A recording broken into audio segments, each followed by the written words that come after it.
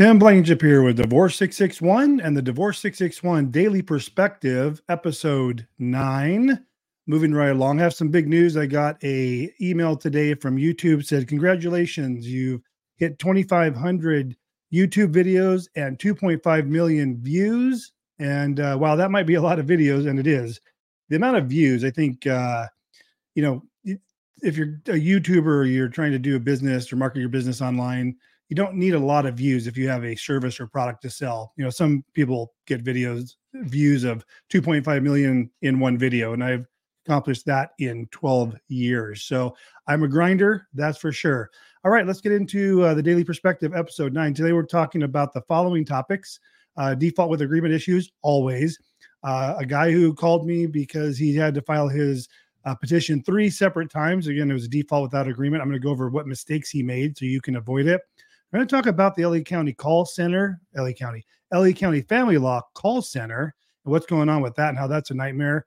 Starting your own divorce issues. I'm going to go over issues you are making on your petition. For those of you who have started your own divorce or are thinking of filing for divorce because it looks easy, I'm going to talk to you about the common errors on the petition itself. I'm going to talk about a client who called me, says, we're not fighting, but he's not cooperating, meaning he's not participating. And we'll talk about the issues that can cause.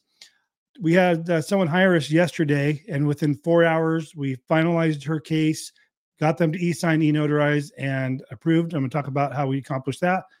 And I'm going to talk about amending your summons petition and a bunch of things to do with that. So hang in there. You can always look down at the chapters if you're looking for some specific information, or just go ahead and listen in. Okay, so let's talk about default without agreement issues. You know, I talk a lot about that because it is the bane of everyone's existence who has ever had a problem with divorce.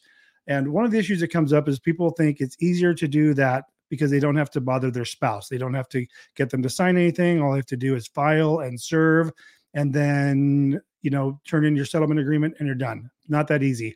Default without agreement has to follow California procedure and law, and there's a lot of rules around it, and you can't make a single mistake. Hence, the guy that filed 3 amended petitions, which we'll talk about. But you make one mistake and you serve that petition with that mistake, you go to file the judgment, it's going to be rejected because of the mistake in the petition. And in prior Daily Perspective episodes, I've talked about how the court does not help you with the petition. You file it, you pay your fee, they stamp your forms and send you on your way, and you think, oh, I did a great job. I can tell you that 90% of the people that hire me for that have already started their divorce have some issue with their petition or summons, or both, that we have to amend and start over. So if you're considering using my service, I prefer you hire me from the beginning. It's not a big deal. If you want to, I know you want to try and give it a shot and go through the process, feel free. But we may have to amend your petition, and it will add at least a month to the process. And but we would have to correct that because it will cause your judgment to be rejected. So I think what I could talk to you about in this petition issues is I'm going to go down the petition itself and talk about the common errors that I see. And I'm going to talk about the errors that this gentleman did and how we had to fix it. And keep in mind, if you are going to, when you file your petition, if you make a mistake and it's a default without agreement and you have to amend it, you only get one shot to do that. I've seen people amend their petition and make other different mistakes. And now they're not screwed, but you just added 2 to 3 months to the process because, again, you get one chance to amend your petition. After that, you have to file a request for order. It's a motion to go to court to get the judge's permission to file a second amended petition. They're basically saying, we're not going to let you keep messing this up. We're going to call you in, see what the issue is, see if it's even necessary. Why are you amending the petition so many times? And they make attorneys do it, pro pers, people that are self-represented, even our clients. Like we had someone come in who had already did that, filed their amended petition, and we basically slipped their judgment in. We got it approved without. But if they were going to amend their petition, they would have had to file a motion, which this gentleman did, and to amend his second petition. So it's the third petition, the first, the second, and then he amended it a second time. So that's 3 petitions he filed and served. And on that third one, even after he went to court to get permission to amend it, he made another mistake. Then he has hired us. This just happened this week. It's out in Antelope Valley, which I don't really like dealing with that court because I file all my cases downtown LA. I don't care where you live in LA County. I file everything downtown because I think they're the most experienced. They have the streamlined process, and it doesn't fluctuate because every court and every clerk does things a little bit different. So I like all the folks down at Central Stanley Mosque. We get a standardized process. I know when they're going to get approved. I don't get these red herrings of rejections like other courts when we file the exact same paperwork. So what it came down to with this gentleman, again, I'm going to go down the petition in general, but in the petition, he marked that there were property declarations attached. He filed the property declarations with the second amended petition, and he listed community property, or not community property, but separate property, and he did not address who that asset was going to. So when you have assets and debts in a default without an agreement, you have to do a separate property, community property declaration, but you also have to say who you are assigning that asset to. He didn't do that. So I submitted the judgment yesterday. We got that taken care of. There was a lot of issues he had, but we got that through. We got the default entered, which he's having problems with. There was an ip with his proof of service. The 160 was going to be problematic, but when I filed the judgment, what I told the clerk, I didn't tell them, that's another issue we're going to talk about. When I do the e-filing, there's a little note you can put. So I put my justification on why I think this should be approved when I think they might try and reject it, is he did the property declarations, but on the petition itself, where it says separate and community property on page 2 and 3, he didn't mark that they were attached. And when he served the second amended petition, he didn't mark that the property declarations were served. So my argument to the court was, yes, property declarations were filed with the court, but I think the court should ignore them because not only were they not added to the petition, they also weren't served. So that's what I'm working on with the court now. We submitted it. It's under review. And we're hoping that they'll buy into my thought process, which I believe is correct. Because as you may know, I did work for the courts 12 years ago before starting this business. So I know kind of what goes on and how this process works. So sometimes the clerks just need a little nudge to get them to make the right decisions because they're not perfect. They're human as well. I'll let you know how that goes. Really hoping that it gets approved. Okay, I'm going to go down a petition form here, FL100, and I'm just not going to go over the entire form. I'm just going to talk about where the errors that people are making, the most common errors. So number one, where it says petition 4, and sorry, I'm not looking at you. I'm looking up at the form here. I have 4 monitors, so I got a lot going on. But where it says petition 4, sometimes people just forget to they'll put dissolution. They'll just mark that first box, but they will not mark marriage. Number one, people usually get that right. We are married. Then you have the residency requirements. One or both of you meet the residency requirements. Statistical facts. Here's where people make an issue. 2 things here at least.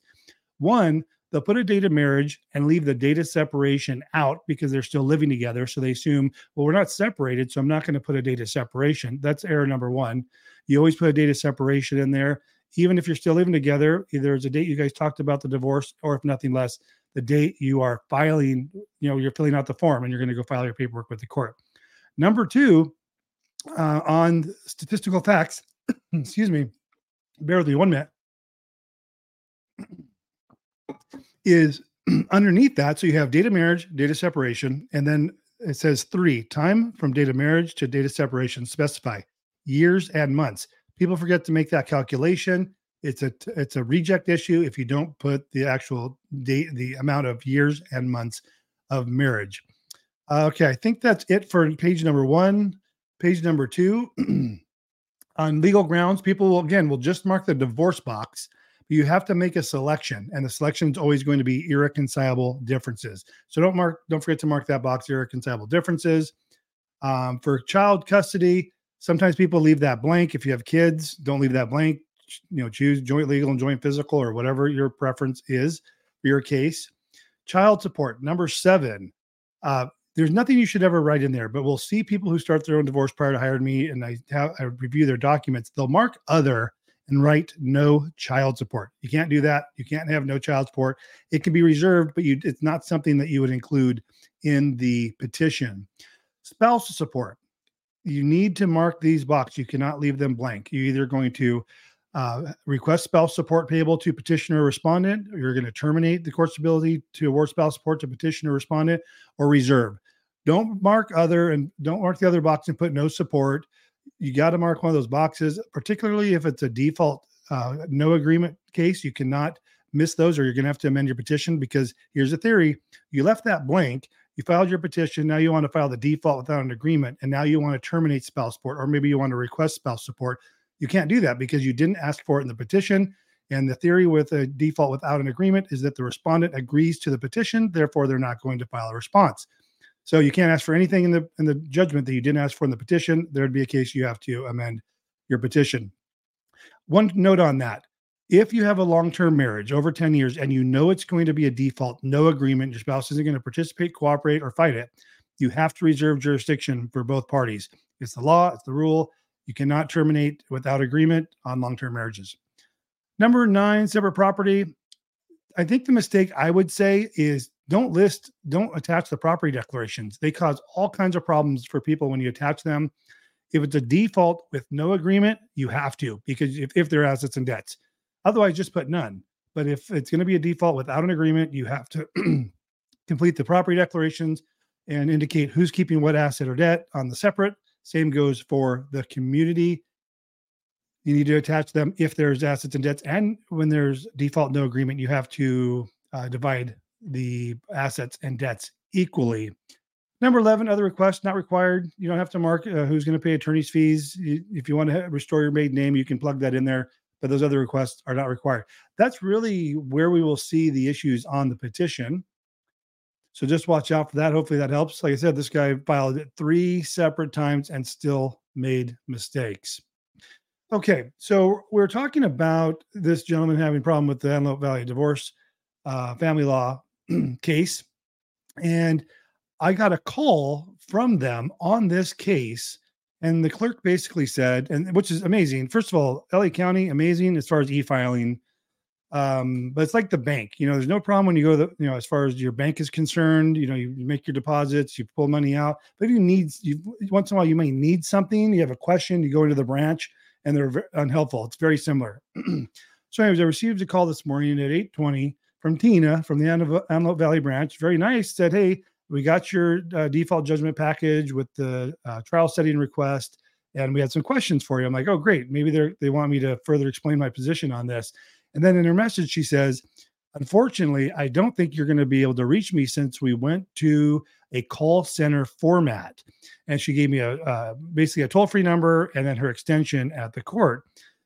Before, they had a court phone roster, so she could say, hey, I'm in department X at this court, and I could look, she can give me the direct line, it would ring her desk.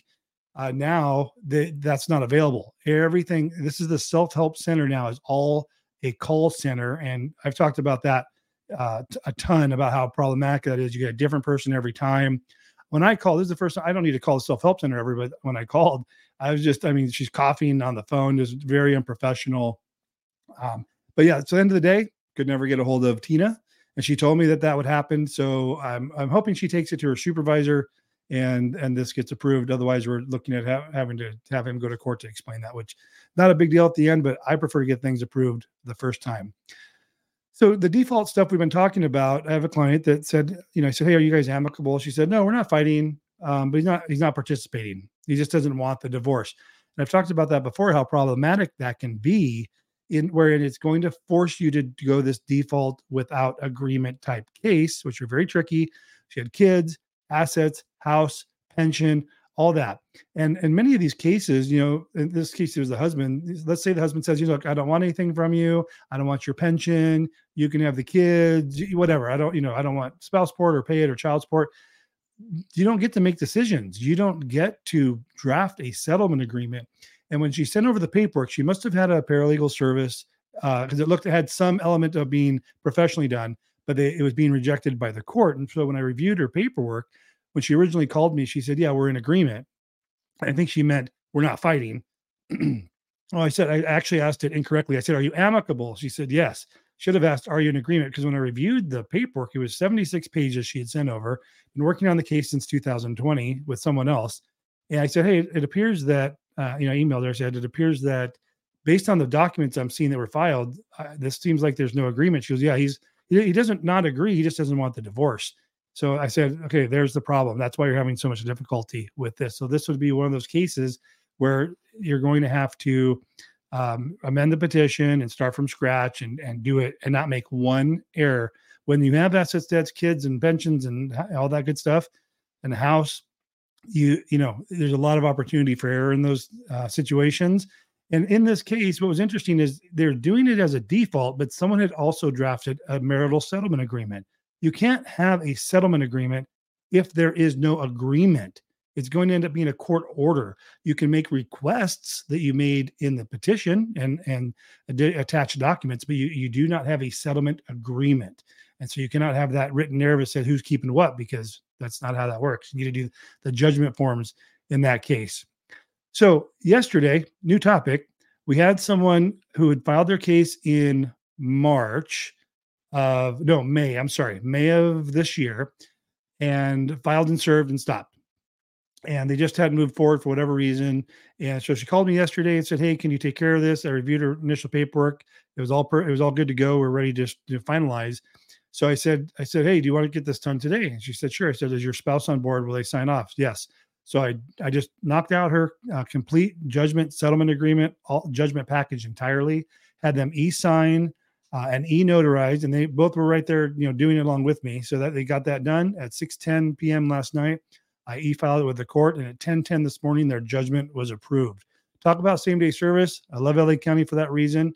All the other counties, it's not possible, at least not yet. Hopefully they come to the table on that. Amending your petition, I think we covered that. Oh, no, this is a different topic.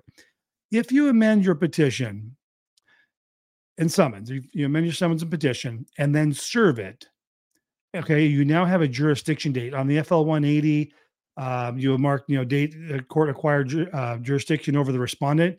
That's the date you're going to put there. If you have to amend your summons and petition for whatever reason, the original jurisdiction date of the incorrect summons and petition still counts. You're still going to want to use that original prior service date, even if you're amending, because that is when the court acquired jurisdiction. You can amend it and you can have a new date of service, but you're going to use the original date of service for the jurisdiction date on the 180. And that's all I have for you today. It was a very busy day. We filed 3 new cases. We had several approved, drafted numerous judgments, I think 6 different judgment packages and settlement agreements, everywhere from Mercer County to San Francisco, Contra Costa, San Bernardino, San Diego, Los Angeles, always. And we do handle all counties in California. And so if you need help with your divorce, give me a call. Thank you for watching Divorce Perspective. I messed it up, didn't I? The Daily Perspective, episode 9. We'll talk to you tomorrow.